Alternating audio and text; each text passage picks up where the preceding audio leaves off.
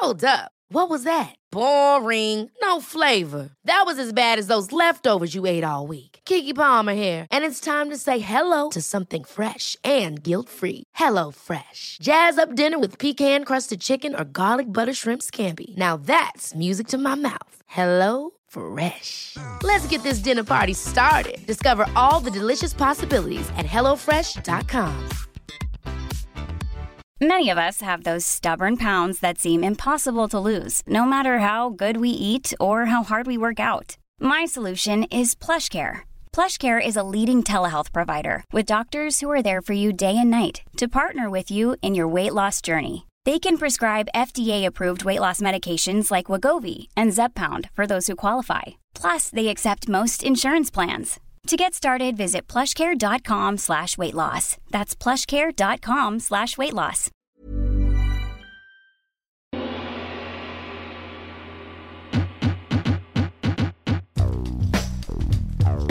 No holds barred.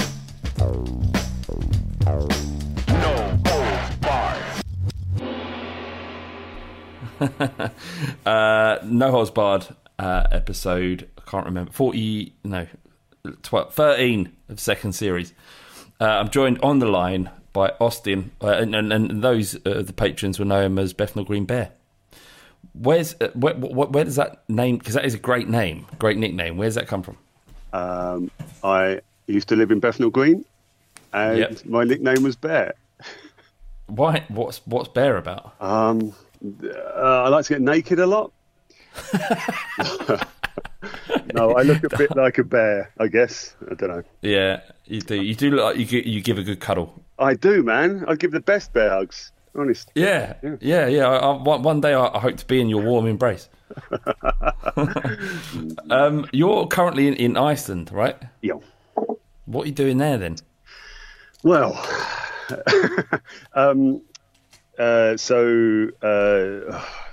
long story or short story? What do you want? Well, let's have.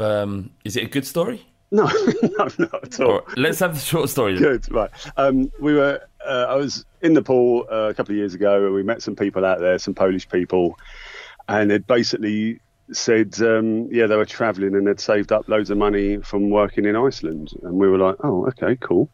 So when we finished travelling in Nepal and stuff, we went and applied for some work in Iceland and couldn't get any work, so we thought, fuck it, we'll just go out there and do some volunteering. And was it well paid though? The what you were applying for, was the money good? No, I mean it's not shit. It's not amazing. It's not shit, but it's. I think I trying to do the conversion. Is it comparable to London?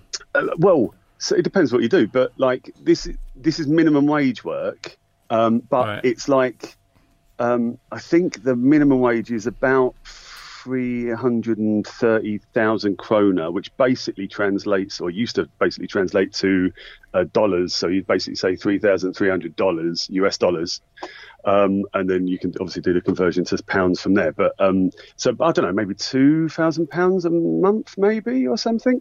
So okay, well, so that's the lowest you can earn. That's the minimum. That's not bad, is it? The reason, I mean, it's not bad, but the reason it's actually works out well is because if you're working at a guest house or a hotel or restaurant or something like that, generally you'll get your food and your accommodation either for free or for really reduced amounts. So basically you're earning £2,000, but you're basically saving £2,000. So even working in a bank in London, like I wasn't putting away £2,000 a month. So it's kind of almost better than, slogging your guts out in an office, sort of coming out here having an adventure and earning a bit of money. So okay, so you've gone over there, and obviously the coronavirus has hit and everything's shut down, and you can't earn any money, right? Well, yeah, I mean, yeah. So we came over like 2 years ago and did like 10 months, and then went back and did some more volunteering somewhere else last year, and then come back a little bit last year. But then this year we come back early, say like the end of Jan, and basically Jan wasn't too bad, and then after that, or Feb wasn't too bad, and then after that it's just literally fallen off a cliff. So yeah, kind of here now, and work has stopped, so we've kind of been made unemployed. So we were allowed to stay in one of the guest houses for kind of free, or just do a few little things around. But yeah, we kind of stuck. But I mean, as places go, it's pretty cool place to be stuck. Are you planning to get back to England, or is this is your home? Well, and you're staying I don't know, there, man. So we ride it out. Yeah, well, that's it. Like, you know, my mum lives back in England. I'm renting my flat out, so I can't go back there. Hopefully, they can carry on working and paying the rent, so that'll be good. So I could, in theory, go back to my mum's, but I don't know if I want to travel all the way through Reykjavik, through Iceland, back into England, and then back, over, really. Seems like a lot. Yeah, exactly. And my girlfriend Kaz, I mean, can go back to Poland, but her nan lives with her mum and dad, and they've all got respiratory issues, so she doesn't want to, risk going back there. So we are kind of stuck. But like I say, we're trying to apply for unemployment benefit here, because we've done a couple of years' work here, and we're seeing if we can do that. And if we can, then cool. And if not, I don't know. We'll make a choice, really. But it shouldn't really cost us anything while we're out here. But it's just, I mean, yeah. It doesn't. Yeah, I don't know. Well, the reason why we're doing this pod, and why I want to talk to you, is because on the phone-in show, the Fighting Cock phone-in show, you let it slip that you worked in quite a high-profile, lots of money, lots of decadence, probably. A job in London. You're in. What was you, an investment banker? Was it? Well, yeah. I mean, but it's a very large scale of jobs in investment banking. Yeah. What was you doing then? Well, so there's basically three kind of areas. You've got the front office, which are the dudes that you read about in the papers getting £1 million bonuses and shit, and they basically make the decisions on what to invest in. And then you've got the middle office people that kind of place those deals and things like that. And then you've got the people at the back office, the drones, the just normal office workers that have to kind of make it all work and match, and and make sure it doesn't go through any tolerances and stuff. So I was basically just sort of office work, but it was but we were dealing with billions and billions and billions and shit every day. So well, so what are you talking about, like huge amounts of money going through the office every day? I mean numbers wise, yeah. Like it was the funds that we were calculating the prices for. I mean, they were hundreds of millions and billions of pounds worth of investments. But so how does this business work? Like how do they make money? Well, you've got people. Well, I mean, so the investment banks, they take people's money and obviously place make investments for them, and they charge a fee to do that. The bank that I did, they kind of because a few banks over the years have collapsed because of dodgy dealings and shit like that. You can have, if you're an investment bank, you can do the trading as what you do, but then you have to get a third party to do the looking after the money, and another third party to do all your accounts and all the sort of processing. So you need it all separate. So someone can't just be naughty and take all the money and fuck around with the numbers. So basically, my bank that I work for, they did their own investment banking, but they also did a lot of the administration for other investment banks. So so that's basically this company was the biggest in the world at doing that. What was the question? What was it? What, you in Liverpool Street, was you? Well, it started off in the city, but we moved to Canary Wharf. Yeah, so the epicenter of money, really. The way the biggest sort of contributor to the British economy is the financial markets and the districts, right? So disgusting. We don't make anything, we don't do anything, but we do have a very powerful financial district of which you was a part, right? Yeah, begrudgingly, but yeah. Yeah, look, I mean, no one's judging you here, mate. It's just look, we're trying to get to the facts, right? That's what you was doing, and can I be so crass as to ask? And this kind of leads into the conversation going forward. But as to the kind of money you was on, was you earning good money or? About 2 million a year, maybe. You was on 2 million a year. Off, no. Fuck it, I was. Jeez. No, I don't know. I think maybe about 40 or 50 grand, maybe nothing major. It's not. Yeah, I guess it's not major compared to the people you're surrounded by. No, exactly. It's relative, isn't it? And yeah, exactly. And I had loads of mates that were artists and worked in TV and things like that, and they'd be going, "Oh, for fuck's sake, all the money you office people are working." But like all the office people would still be just as skint as those guys. They just have it costs more to. Even stupid things like have lunch and things like that in Canary Wharf. You can't have lunch for less than a tenner every day. I know it sounds silly, but it all adds up. No. But it's No, it does. It does. I mean, look, 50 quid a week, and you're probably spending more because you're getting breakfast on the way in. Of course, you're spending lunch, and that's what I've found. Like since leaving London, spending so much less on just food and surviving. Like you go to Pret and you don't think about it. And look, these are first world problems, but you go to Pret, you don't really bat an eyelid at spending 6-7 quid on a coffee and some breakfast. Then at lunchtime you're spending another £10. By the end of the month, you're racking up close to 300 quid in lunch and yes. I mean, especially like as I was saying before, the working environment, it just got so mental. So you were like, instead of going out and having a beer on a Thursday or a Friday or something like that, you were pretty much having a drink every night, because every night you're going, fucking hell, what a day that. All right, we're gonna get to that. We're definitely gonna get to that, Austin. Right. But right, so how old was you when you started working in the city? I don't know, out of uni, probably about 22, 23 maybe. And your motive was just to earn money, to do a job that created you a lifestyle? I mean, even now, I still don't know what I want to do. It's basically, you just kind of, I don't know, going through school, you're like, well, what can I do? Or not even what can I do, but what am I right at?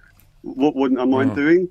So basically went through finance and got a degree in finance basically, and then after that you're like, well, I could do that. I think you earn all right money. That'll probably pay for a bit of a life. Okay, cool. And it's only with my friends in London. So I grew up in Essex, but I moved to London after uni, and basically you got all different, obviously a lot more different kind of diverse people and careers and stuff in London.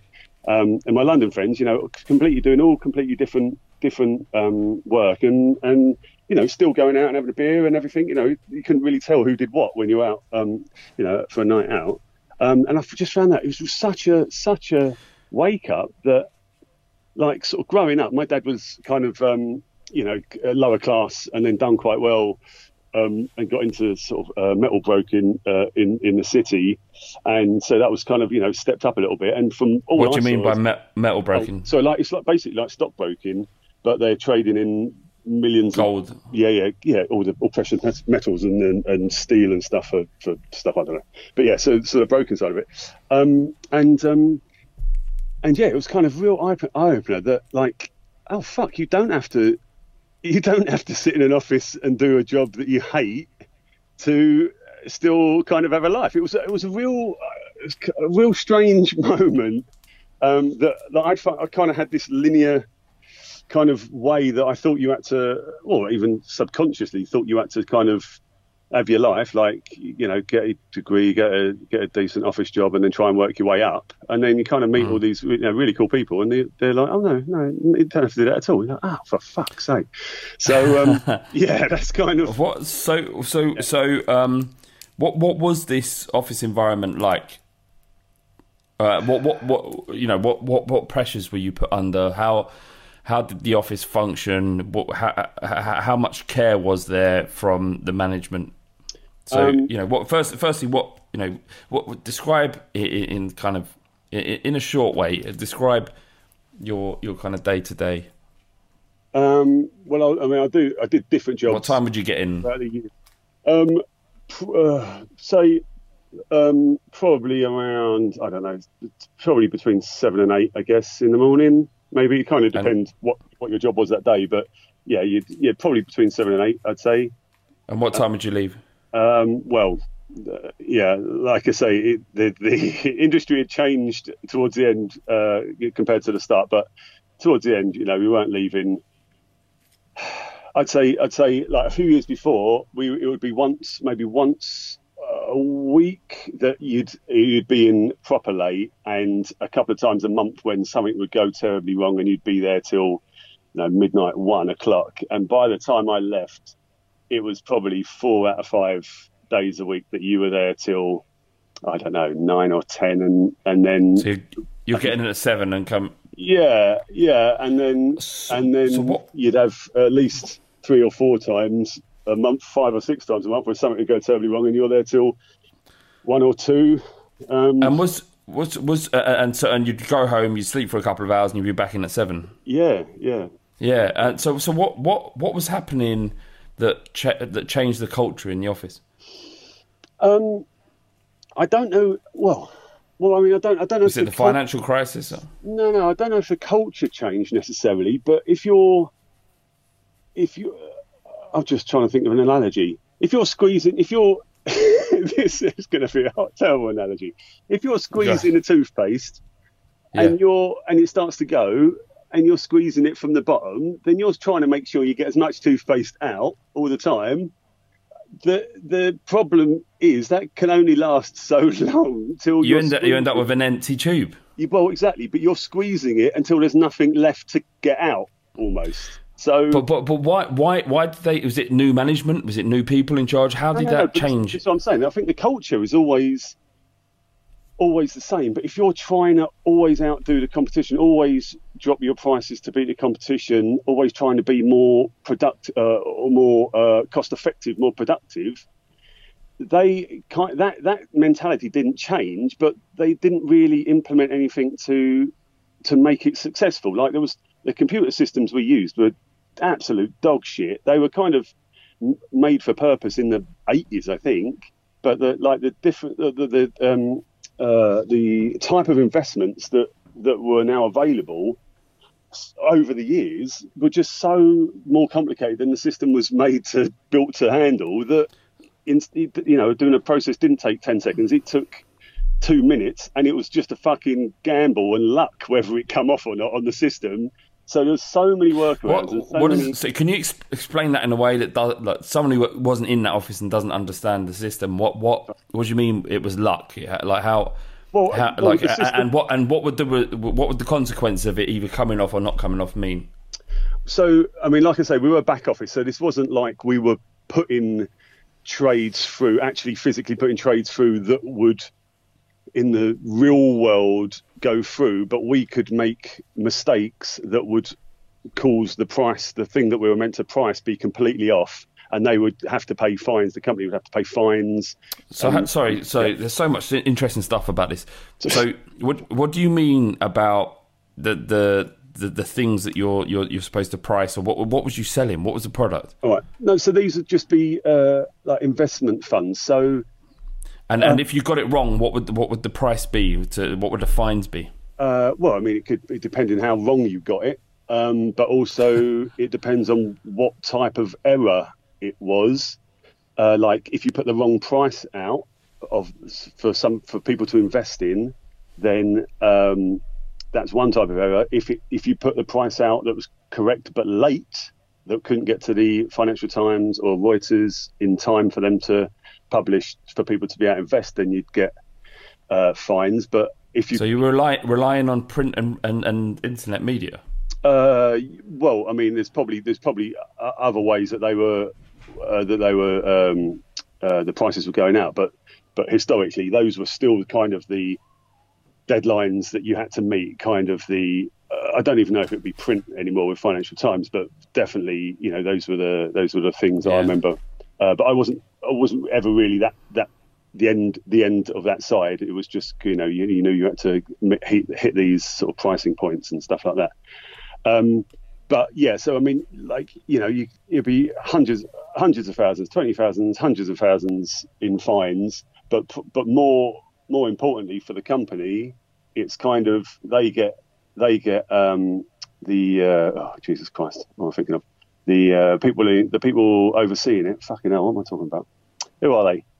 Go on. Supervisors? No. I mean, the regulators. Thank you. Jesus. Regulators. It's been a while, mate. It's all right, mate. I'm sorry. I'm asking a lot of questions. Yeah, no. So, you have to, the all investment banks and stuff, they have to go follow strict, albeit, strict sort of guidelines or rules set by the regulators, and they'll try and push those boundaries as much as they can. As soon as they start either breaching those rules or breaching them, more often than they should do, they'll start getting fines and stuff. But also they'll start getting sort of bad reputations, and that's when it kind of affects business properly.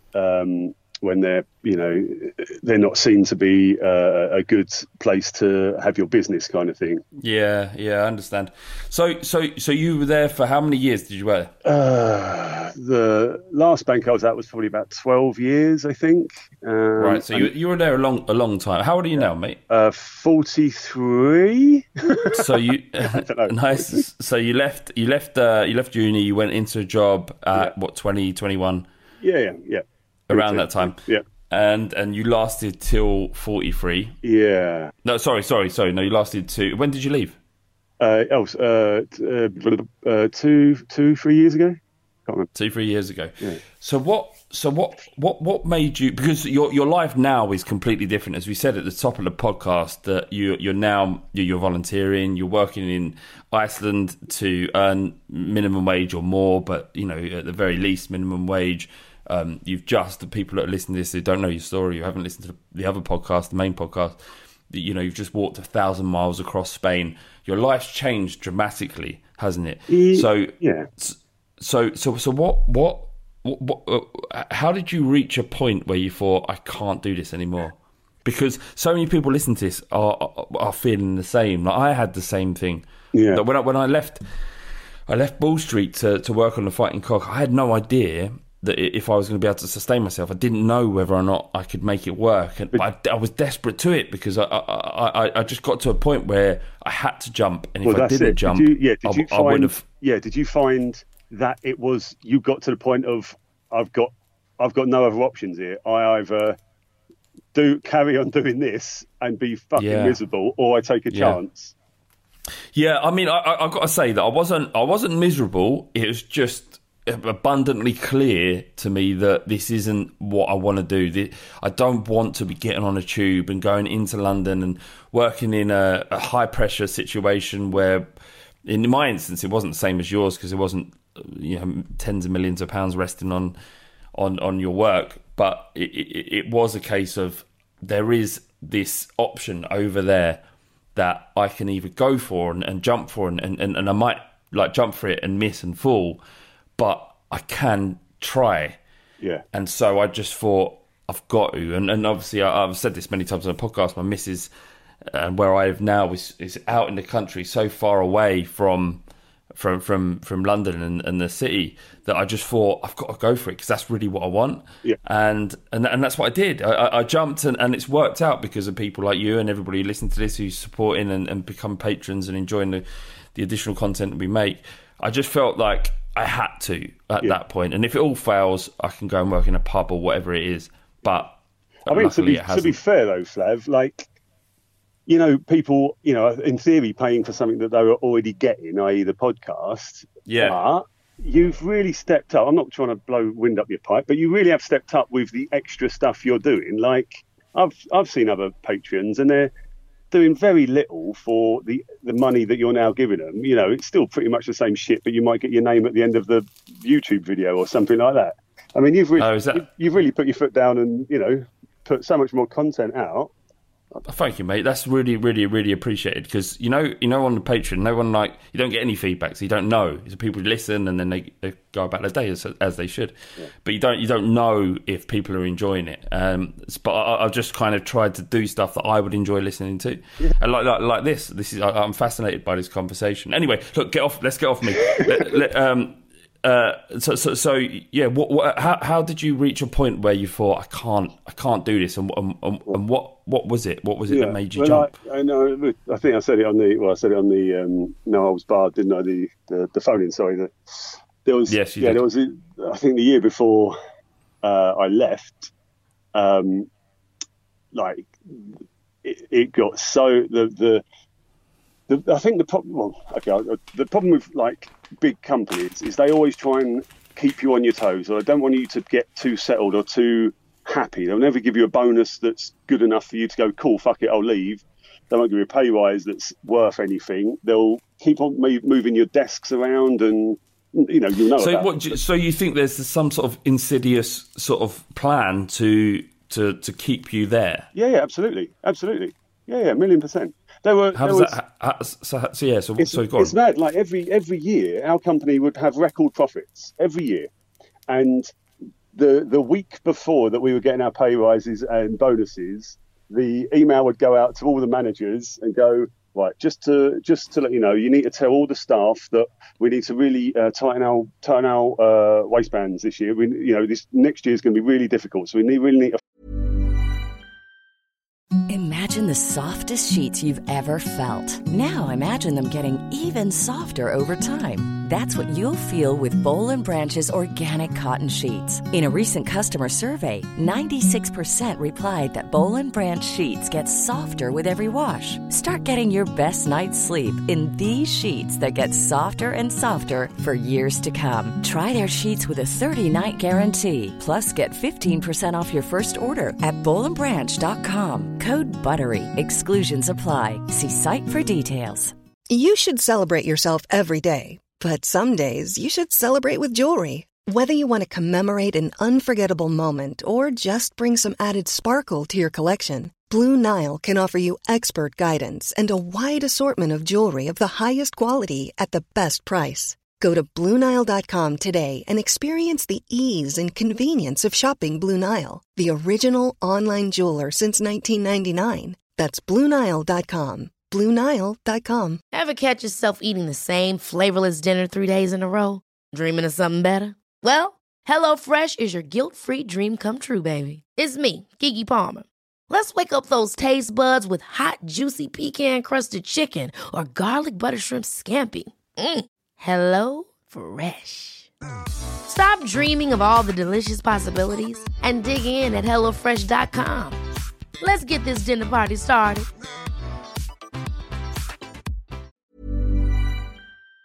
Focus and be careful of our finances, and that was so every year you'd have that just before they gave you like the bare minimum pay rise if you got a pay rise, or bonus if you got a bonus, and you've just seen them get record profits, and so they could afford it, but they created a culture, or they created there's a manipulation, a psychology to Absolutely. keeping people. Absolutely, yeah, there really is.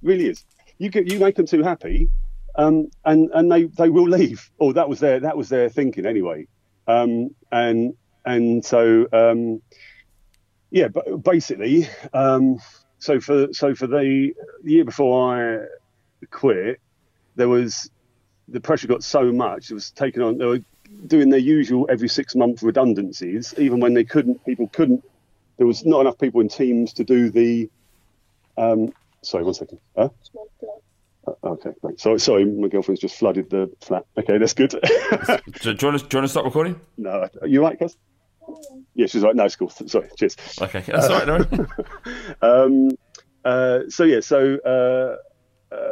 There would every year they do redundancies, and you already going. We haven't got enough people in our team to do the work anyway. But they need to it's coming down. We need to get rid of more people, but they'd still take on more clients and more work. So it was just going spiraling. And so the workforce knew the money was coming in. They weren't replacing people. They were increasing workload. Yeah. And what the big companies do, and they've done it for a few years now, is they would get low cost offshoring centres. So basically, they would have Mumbai, or it started with Ireland, I think, Ireland, Mumbai, Philippines, Poland, and they would have open up offices out there that obviously the wage out in Poland is a lot less than in London, and they would try and move some of the work out from the London office to be done out in London. And so basically then your offices in London, the client still wanted you to be a sort of a London-based bank or American-based bank, but they would, but it's okay for you to get work done offshore and you could be here to check it all and sign it all off kind of thing. So in that respect, they would be getting rid of people in London so they could get more people in the low-cost areas, which is fine in some respects, but they would be generally lesser qualified and wouldn't have the experience. So there would basically, you'd have to, it was getting so bad that you would lose the experienced people that would be checking the work and getting inexperienced, lesser qualified people to do it. And then you'd still have to try and check it, but you wouldn't have the people to do it because they've got rid of all the experience. So it was ridiculous. You had to cover more people's jobs than there were people, kind of thing. Of course, and that caused huge amounts of stress, didn't it? Because you want to perform and you want to do a good job. Absolutely. So what you was talking about, like how ambulances were regular. The year before I left, there was for 48 weeks out of the 52 of the year, there was an ambulance parked outside, at least right, one. So just so I can understand that. What does that mean? Like, what does that mean? Why was there an ambulance parked outside a workspace? They don't just sit there. I mean, that's been called there for a reason. And from what I saw, about 6 people collapse. In our office. Collapse in what way? What do you mean? Like what? Just pass out, or just because they're tired, or they've been doing drugs, what? Well, not tired. No, it's just complete stress. Like your body just malfunctions, basically. It's not like people running around, but it's just the build-up of the stress. There's no reason for an ambulance to be called if it's anything not serious. Some dude broke both his I'm not laughing. Some dude broke both his collarbones, I think, because he kind of collapsed, but he collapsed onto a filing cabinet first. God. I think he broke both his, but there was, like I was saying, there was a dude. It was slightly older, but it was a dude that was a couple of bank of desks behind me, and he collapsed and died. My God. How old was he? I don't know, probably, I think late 40s, early 50s or something. That's so young. Well, yeah. So you had the ambulance people working. They put a little screen up around his desk, and in your office. Yeah, literally 15 yards away from me. Yeah, 20 yards away. And how do your bosses deal? Like, how do they respond to this? Is it just a case of just saying, "Well, this is the job you're in"? Well, they're almost they're an American bank, so they have the American culture, so they're quite clued in with getting sued type of situation. So like you got an email coming round saying sadly whoever didn't make it, if anyone feels they need to talk to a counsellor or feels they need time off, then let us know. But it was pretty much insinuated, well, not even insinuated, but it's pretty much, if not, business as usual, carry on. Prices have gone up. So hypothetically, if you did need to access a counsellor or you needed time off, how would that have been received? Well, I mean, I don't think anyone would have been able to say or do anything, but I don't think it would have really been taken well. But you also wouldn't have wanted to do that anyway. Because you're working with these people, not your managers and stuff, but you're working with your colleagues, and you know how much they're under. If you're honestly going to go right, sorry boys, I'm going to disappear for a week. Good luck. You're putting it my on stuff them as well. There was really that kind of thing as well. When someone's off ill, you're like, oh my God, my day's going to be so much worse. Yeah. Anyway, yeah. So basically that was happening, and like I say, the business was saying, oh yeah, we saw a lot of people have collapsed this year, so. And everyone's going, cool, what are they going to do? Hire more staff, take less business. Yeah, so surely they've got to react. Yeah, but they did. They said, we'll give you a free health check. Oh, so God. if you're high risk, then... Did you ever get angry with them? Were you angry with it? Are you angry that with them? That was our energy, mate. That was our fuel, the anger. That's what kept us going every day. Yeah, but do you go in there and kick the fuck out of them? That's what I'd want to do. But everyone was always... all the managers, all the people above the managers, they're all going, well, it's not us, mate. It's coming from the top. That's the cleaners. Get the cleaners. Yeah. So that was kind of like, right, the company, that's bad. This is happening. But is the company going to do anything about it? No, they're not. They're just going to do the bare minimum so they don't get sued. And then the next year, when they said, right, okay, we can see that no one really collapsed this year, so we'll make it a free health check every 2 years now. Oh, God. And you're just like, you dirty bastards. Like, Scumbags. You're doing the bare minimum not to get sued. And do you know what? You walk around, right, and you see these people in lovely houses. They live in the sandbanks, or they've got a place in the Bahamas. They've got offshore bank accounts, and you think, how have they done that? How have they amassed such wealth that they could afford themselves such a privileged and decadent lifestyle? Yes, they're not working for a living, man. And this is the fucking reason. They're exploiting people. It really is. To a certain level, it's as far as it can be, an element of manipulation and...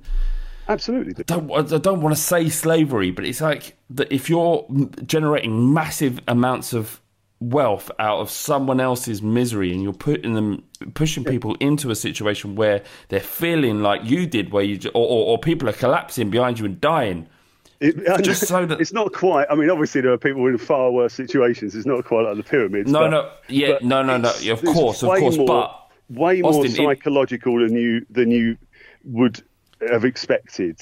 But when you look at the Canary Wharf and you look at the business district and how it's heralded in our economy and how important it is, the fact that this stuff is happening and a man dying in his late 40s, early 50s, because of the stresses of the job, is fucking shocking. Yeah. Was there a big drug culture in there? Was there a lot of people on cocaine?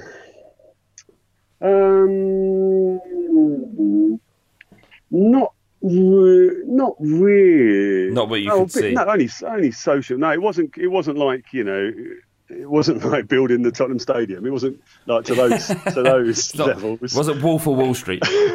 No, I mean, yes, like I say, we're the back office, so we're very much just normal office people. I did work in the middle office for a little bit, and that was a little bit more cheeky and a little bit, we were a bit younger then as well, but that was a little bit more sort of untouchable almost. But yeah, the back office now is just office work. It was just, and also, you didn't really have the time to, I don't know, to try and enjoy it. It wasn't, I mean, probably would have helped us work, to be fair, but no. No, fair enough. Not really. What? So how did it feel the moment you did leave, that you made that leap? Like, what was there something particular you just thought, I've got to go because it's going to kill me? Or well, like I say, so there was a whole build up of things, and I've talked about it for a couple of years or a few years. I really, I knew 10 years before that, 15 years before that. I'm thinking, fuck, is this it? Is this what's happening? Oh, okay, maybe I will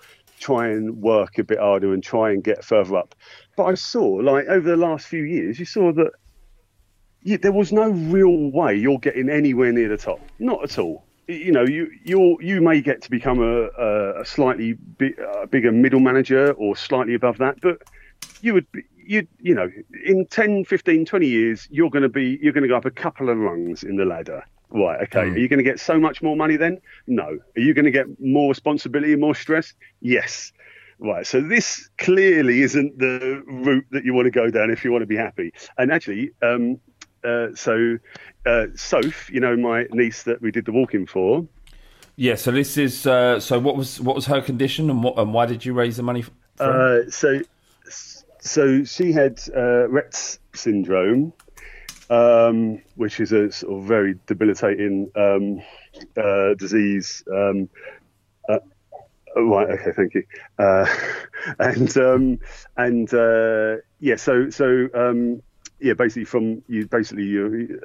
she was fine, or you know, she was a normal 1-year-old, I think, but kind of at that point they're thinking she's a little bit slow on meeting her markers or something. I'm not sure what happens with kids, but I know what you mean. Yeah. Certain things, and so they basically took her for some tests, and after about a year and a half or something, they got the results back and said she had Rett's, and basically she's really motor skills are not going to develop, and it's going to go downhill. And so since I've known her for the last 10 years or so, she's been pretty much, I don't know, paraplegic, would you say? I don't know. She's in a wheelchair, can't move her limbs really, and can't speak and stuff. So her dad, Steve, he's works at the bank that I used to work at, and he's really, really close to the top, like proper 2 or 3 down from the top of the bank, and he is working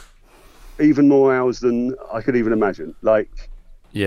So a family, he's got a daughter who needs help, and he'd be like, we work until 2 o'clock every morning, every day, over weekends, over his birthday, over whatever, just because of all the problems. And I was just looking at him going, well, like I wouldn't even get to his level, and even if I did, where's the enjoyment there? What's the point of that?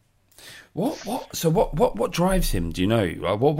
Because I find myself now thinking money's less important. Absolutely. The fulfillment you get from human interaction, especially those that you really love, like your family and stuff, it's so much more important than being in the office from 7 a.m. till 2 a.m. Yeah, completely. 4 days a week. Yeah, I mean, but some people do get kind of blinded by the most money wins kind of thing, or they have commitments massive that they have to do it. Yeah. But there's the thinking of money. But money is happiness, or money affords you to be happy. The people lose sight and think money is happiness. But so Steve, obviously, like Al, his wife was telling me, he feels guilty that he's not there to help with Soph. Yeah.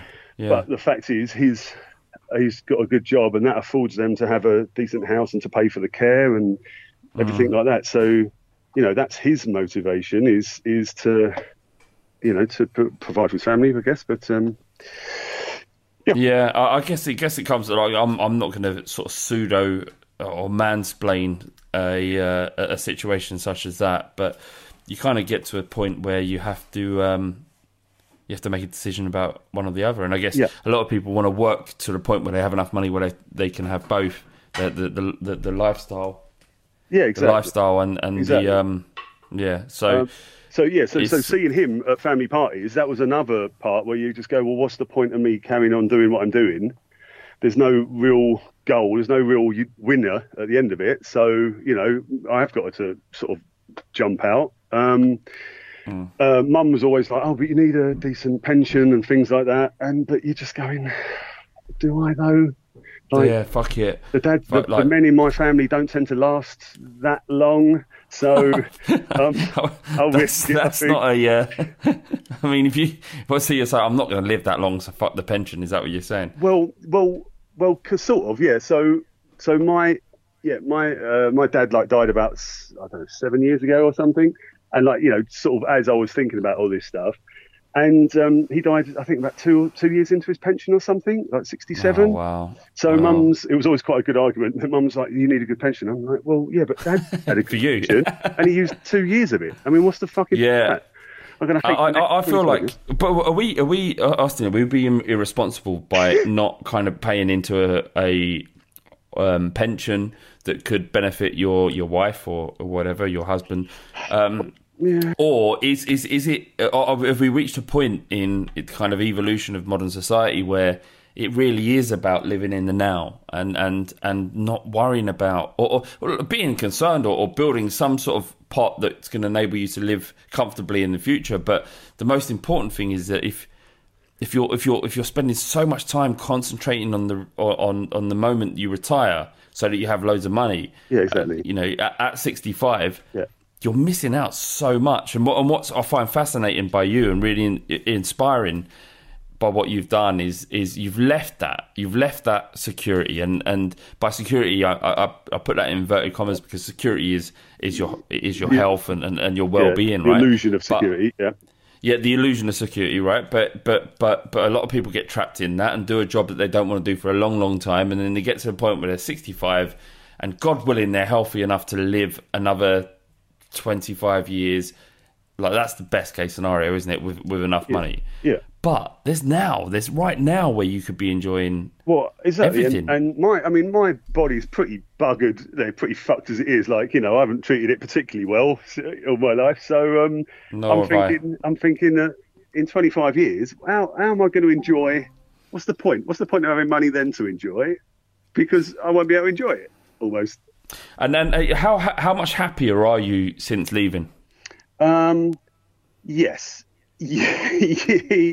I think I'm at peace, I think, is probably the best way of putting it. Like, so yeah, literally before I left, I was just sitting at my desk and I had just a song was in my head, and it was what's her name? Fast Car. What did she do? What's her name? Fast Car woman? Tracy Chapman. Tracy Chapman, thank you, yes. And the line just went, leave today or live and die this way. And it was just going over and over in my head. And I was like, that's right, man. I'm literally gonna just be here till I die, not enjoying it, hating everything, and or just quit. So yeah, basically, the idea was, I didn't know what I wanted to do. I still don't know what I want to do, but it was basically just quit. I think Trump had just come in and the Brexit had just been decided and stuff. And I was like, fuck Western society, bunch of cunts. And basically go to somewhere where they've kind of got real problems. And, you might be able to kind of help. The kind of thing that you don't really realise is when you're under the pressure so much, and you're literally every day you're trying to, despite all the odds, trying to do your job well, it really does hit your confidence every day. It really, really does sort of drag it out of you. So by the end, like, I was feeling like a worthless piece of shit, and there's no real point, of kind of almost existing. Like, so yeah. Basically, and this is what this happens. This is what happens, isn't it? This is what happens in a society where it's all driven towards earning money. And even when you're in a situation where you are earning between 40 and 50 grand, and for those outside of the UK, 40 and 50 grand is about double what the national average earns. And that's not to say it's a huge amount of money. It does not mean that Austin's rolling around with sort of ladies in a night and bags of cocaine. That isn't what was happening. It's just you're in a different situation to other people, but you end up in a situation where it can destroy you. Yeah, completely. Like, so we were drinking every night just to get over that day. So you had no money at the end of the month anyway, because you would £10 a beer in Canary Wharf. It's fucked. It's fucked. Do you know, look, I think we're going to end it here because my missus is itching to get into the kitchen and start cooking. And I've said this a couple of times in the most recent podcast. I do cook for my missus. I do. There isn't like a sexual divide about who cooks and whatnot. But I just want to say, like, when you started talking to us the other day, and whenever I have many conversations with many people through the podcast, through Noel's Bard, or people I meet at Tottenham or whatever it is, and someone says something and a light bulb pops into my head, and I think, I want to talk to that person. Just quickly, do you find that now? Like, you're almost spider senses are out. Every conversation you have, everywhere you go, is almost you are now itching for content. No, because this is I've never been very good at school. I didn't get good grades at school. The only thing I could do at Tottenham, what am I talking about? at school was write and like be editorial and do well in that aspect. Everything else I left school with 4 GCSEs, so I'm not academic. But the one thing that I've always had that I'm not bigging myself up here, I just appreciate that this is something I'm relatively good at, is just suddenly thinking, that's interesting, I need to talk to that person, or that's an opportunity, I need to go down that path, and that or reading something. I don't know why or whether it is a valuable thing, but I just feel like when I speak to someone, they say something interesting, I want to speak to that person for longer. And clearly it is. I mean, you've done very well to create the environment and the work so you can do that, but also the popularity of it. People but that's based to all of that in terms of the Fighting Cock is based on my relationship with the other guys. Like the relationship, the Fighting Cock is what it is because of all the others and the way we interact with each other. Spurs is the conduit to us, to me, T, Ricky, Windy, Bardi, all of those guys, right? Mm-hmm. And what brings us together is Tottenham. The conduit is Tottenham. But it's just about sort of nailing or letting people into that conversation, or nailing the conversation that relates to other people, and it's something that's built over many years. And the Fighting Cock started because of a conversation. Well, it wasn't even a conversation; it was an email that I sent to Spooky when I was drunk, saying I want to start a podcast. I really like Dear Mr. Levy. Will you come on board? And he was like, Yeah, fair enough. So it's just about seeing an opportunity and going for it, and that's it. But you like you're saying, it's you're saying, questioning whether there's like the value in your kind of editorial thinking, but clearly there is, because it's been successful and people want to hear the ideas and conversations that you have. So, God bless you. Well mate. done. Thank you. That makes me feel.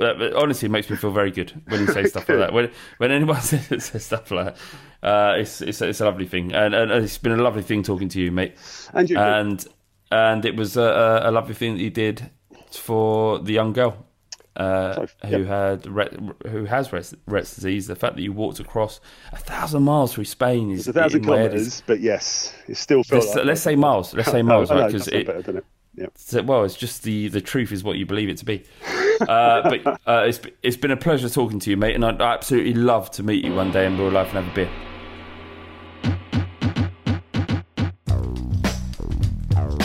No holds barred.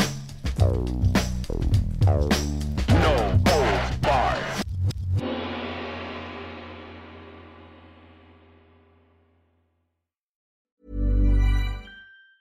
Ever catch yourself eating the same flavorless dinner 3 days in a row? Dreaming of something better? Well, HelloFresh is your guilt-free dream come true, baby. It's me, Keke Palmer. Let's wake up those taste buds with hot, juicy pecan-crusted chicken or garlic butter shrimp scampi. Hello Fresh. Stop dreaming of all the delicious possibilities and dig in at HelloFresh.com. Let's get this dinner party started.